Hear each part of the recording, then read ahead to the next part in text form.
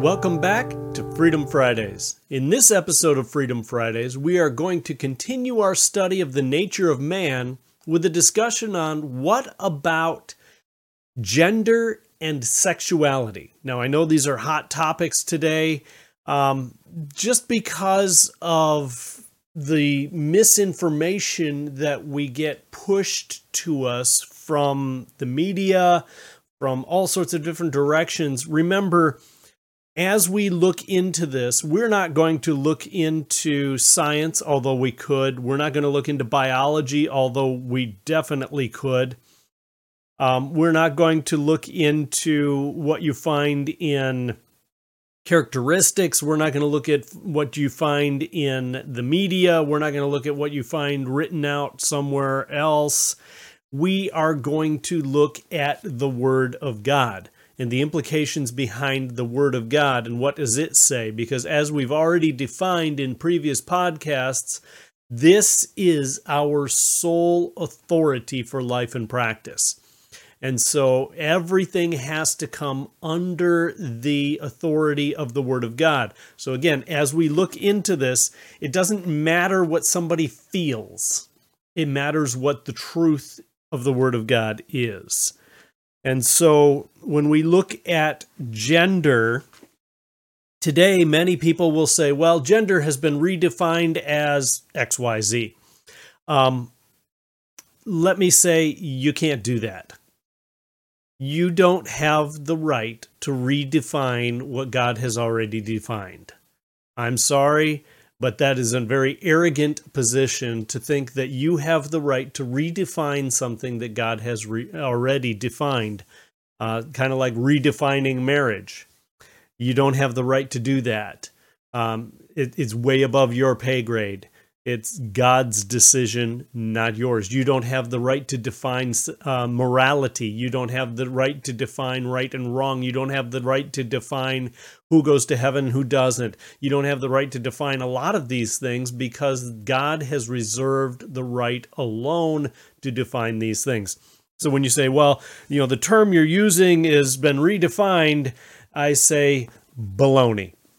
God defined it, and so we are going to use it as God defined it. Genesis chapter 1, very first chapter of the Bible, verse 26, then God said, let us make man in our image, according to our likeness, and let them rule over the fish of the sea, and over the birds of the sky, and over the cattle, and over the earth, all the earth, and over every creeping thing that creeps on the earth. So God is creating mankind in his image. And now verse 27, God created man in his own image. In the image of God he created him.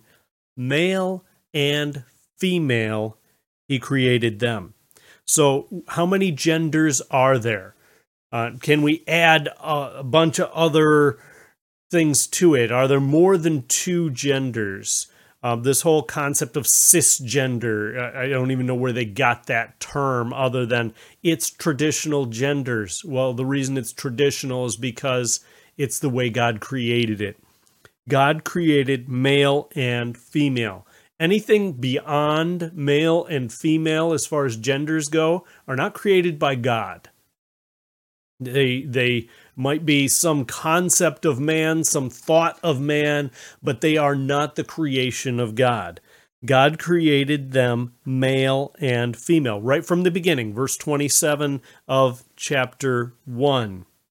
Verse 28, God blessed them, and God said to them, be fruitful and multiply, and fill the earth, and subdue it, and rule over the fish of the sea, and over the birds of the sky, and over every living thing that moves on the earth.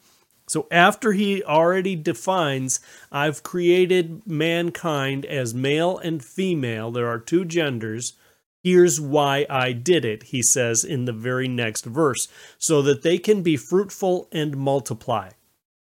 Female, female, you can't get that. Male, male, you can't get that. Male, female is the only way that you get fruitful and multiply. And by the way, he didn't just create these two being the only two genders for humans, for mankind. All of the animal kingdom has male, female. So there's that as well. Now, if you go to chapter 2, which goes a deeper dive into how man was created, verse 7, then the Lord God formed man of dust from the ground. This is speaking of the male, of dust from the ground, and breathed into his nostrils the breath of life, and man became a living being. So this was Adam. Down in verses 18 through 20, we see Eve. Then the Lord God said, "It is not good for the man to be alone. I will make him a helper suitable for him." Out of the ground the Lord God formed every beast of the field and every bird of the sky, and brought them to the man to see what he would call them, and whatever the man called a living creature, that was its name. The man gave names to all the cattle, all the birds of the sky, to every beast of the field, but for Adam there was not found a helper suitable for him. Drop down to verse 22. The Lord God fashioned into a woman the rib which he had taken from the man, and brought her to the man. Verse 23. The man said, "This is now bone of my bones and flesh of my flesh. She shall be called woman, because she was taken out of man." So you have here the creation of man and woman. The two genders, male, female, man, woman, same thing. It seems lately that even our latest Supreme Court justice can't define woman. I can define it for you right here. It's rather simple. Verse 24, he goes to the same thing he did in verse 28 of chapter 1. For this reason a man shall leave his father and his mother and be joined to his wife, and they shall become one flesh. Gives reasons for why there's man and woman. They're not just the companionship, but the whole marriage relationship, which is defined by God here. Chapter 5 of Genesis, verse 2, he created them male and female, and he blessed them and named them man in the day that when they were created. So mankind was created male and female. What genders are there? Repeat after me. Male and female. Malachi chapter 2, the very last book of the Old Testament, verses 14 through 16. Yet you say, for what reason? Because the Lord has been a witness between you and the wife of your youth, against whom you have dealt treacherously, though she is your companion and your wife by covenant. But not one has done so who has a remnant of the Spirit. And what did that one do while he was seeking a godly And what did that one do while he was seeking a godly offspring? Take heed then to your spirit, and let no one deal treacherously against the wife of your youth. For I hate divorce, says the Lord, the God of Israel, and him who covers his garment with wrong, says the Lord of hosts. So take heed to your spirit, that you do not deal treacherously. Here he's talking to the people who have gone away from his design, and they're being condemned for it. And he says, what was he seeking? He was seeking godly offspring. That can only happen with male and female. Matthew chapter 19 and verses 4 through 6. This is also reiterated in Mark 10, verses 6 through 9. We're not going to read both of them because they're identical. Matthew 19, verses 4 through 6, and he answered and said, have you not read that he who created them, this is Jesus speaking, from the beginning made them male and female? So if you didn't take it from the book of Genesis, take it right from the mouth of Jesus Christ, the Son of God, God the Son, the deity, as he says, he created them from the beginning. He made them male and female, and said, verse 5, for this reason a man shall leave his father and mother and be joined to his wife, and the two shall become one flesh. So they are no longer two, but one flesh. What therefore God has joined together, let no man separate. And let's add what God has defined, let no man think he can redefine. There's so much in here. A father and a mother, a male and a female again. A man and his wife, a male and female again. They become one flesh, which can also talk to the sexual union between them to produce godly offspring. Again, the whole purpose of male and female is to be fruitful and multiply and fill the earth. And some may say, well, when did this happen? Some people have said, well, we all start out as female and then in the womb and then become male, which is, by the way, this is the technical term, hogwash. Verses 13 through 16 of Psalm 139, for you formed my inward parts, you wove me in my mother's womb. I will give thanks to you, for I'm fearfully and wonderfully made. Wonderful are your works, and my soul knows it very well. My frame was not hidden from you when I was made in secret and skillfully wrought in the depths of the earth. Verse 16, your eyes have seen my unformed substance, and in your book were all written the days that were ordained for me, when as yet there was not one of them. So God created you and God created me the way he wanted us in our mother's womb before we were ever even imagined by our parents. See, here's part of the implication of this. If you say, well, it was an oops, it was a mistake, the way the DNA came together, I should have been a woman instead of a man. Or if you're a woman and you say, oh, I should have been a man instead of a woman, or I should have been both, then what you are saying is that when God here in Psalm 139, as it's defined, that he made you intricately and wonderfully as you were being knit together in secret, that he defined all of your days before you even had one day. You're saying that when God made you the gender that you are, and when I talk about gender, I'm talking about the way you came out your mama.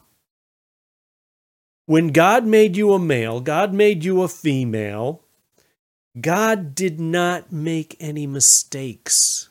When you're saying, oh, I should have been this, you are actually saying God sinned. God made a mistake. I have news for you. God doesn't make mistakes. We do. We make lots of them.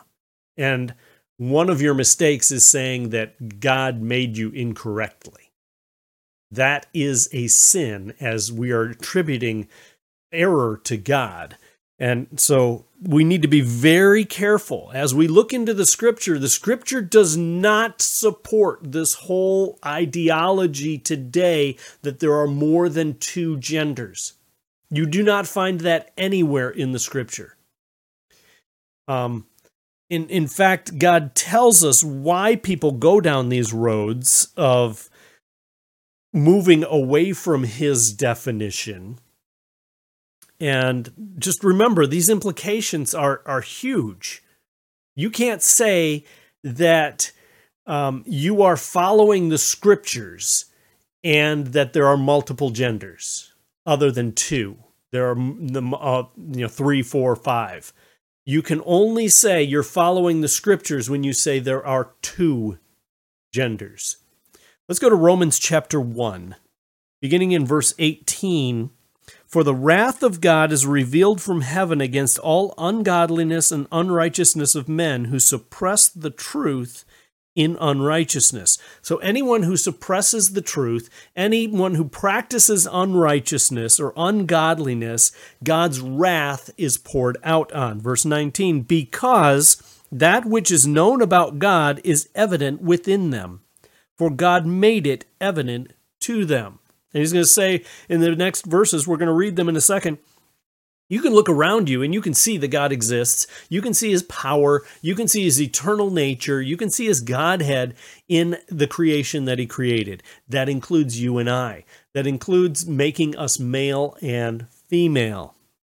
For the wrath of God is revealed. Okay, verse 20. For since the creation of the world, his invisible attributes, his eternal power and divine nature have been clearly seen, being understood through what has been made, so that they are without excuse.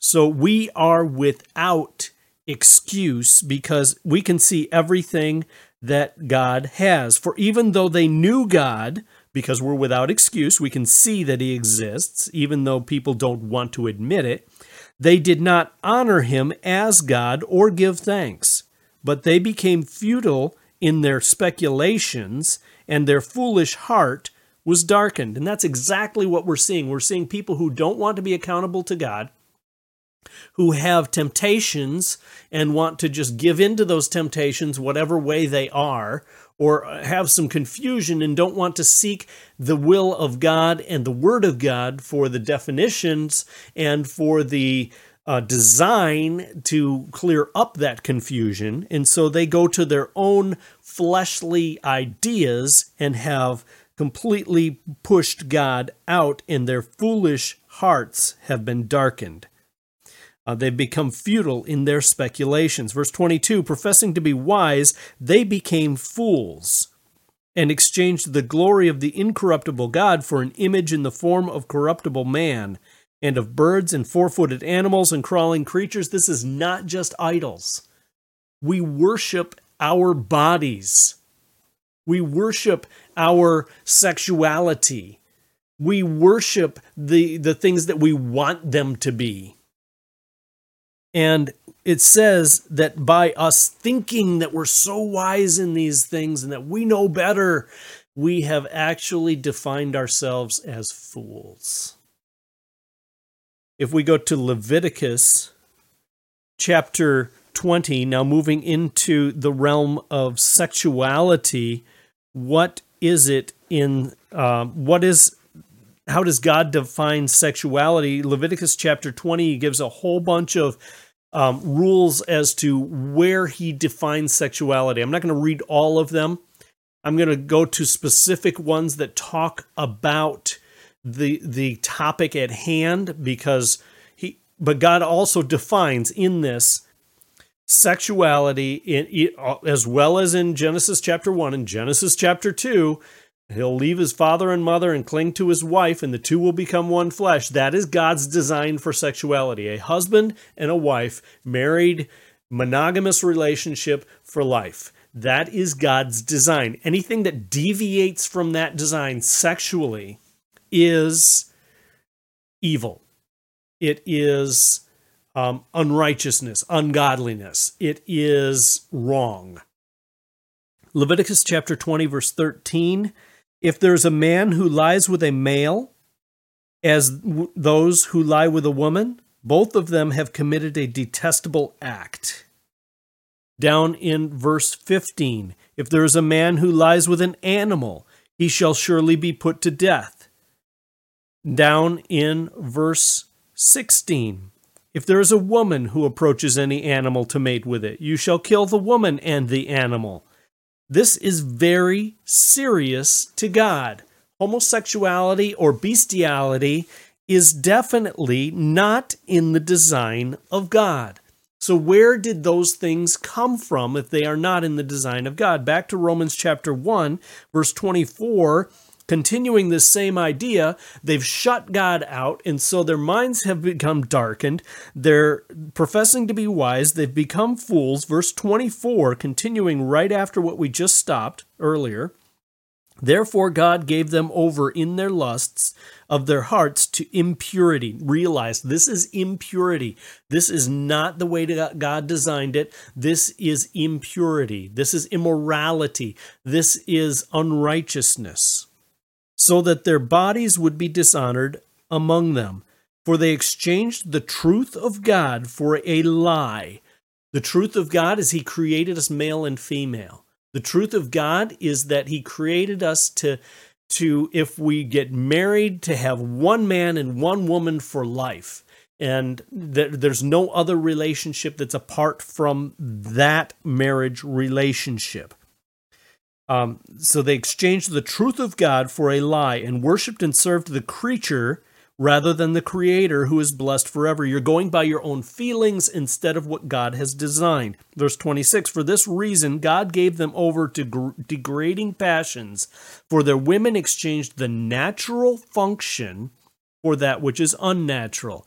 And in the same way, also the men abandoned the natural function of the woman and burned in their desire toward one another, men with men committing indecent acts and receiving in their persons the due penalty of their error. And so you see, in no uncertain terms, those who tell you that the Bible condones homosexuality are false teachers. The Bible is very clear, especially right here, especially in Leviticus chapter 20 that we just read. The Bible does not condone homosexuality.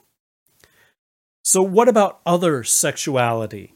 Ephesians chapter 5 and verse 3, but immorality or sexual immorality or any impurity or greed must not even be named among you as is proper among the saints. He's saying no sexual immorality, nothing outside of the design of God of one man, one woman for life in a marriage relationship, nothing outside of that, anything outside of that is immorality. And nothing outside of that should be even named among you because it's not proper among the saints. Again, down in 1 Thessalonians chapter 4, verse 3, for this is the will of God, your sanctification. What is sanctification? Becoming more like Christ. Becoming more like the design that God has designed you to be and designed you for. This is the will of God, your sanctification. That is, that you abstain from sexual immorality. He lays it straight out. Any type of sexual immorality is the exact opposite of your sanctification of becoming more like God, becoming more like Christ in the way He has designed you. And then we're going to close by going to 1 Corinthians chapter 6 in verse 18, where he says, flee immorality. Every other sin that a man commits is outside the body, but the immoral man sins against his own body. If you are involved in immorality, anything outside of a one-man, one-woman marriage relationship for life, then you are sinning against God and against your own body. Thank you for tuning in to Freedom Fridays. We will continue this discussion on the nature of man next week. We'll see you then on Freedom Fridays.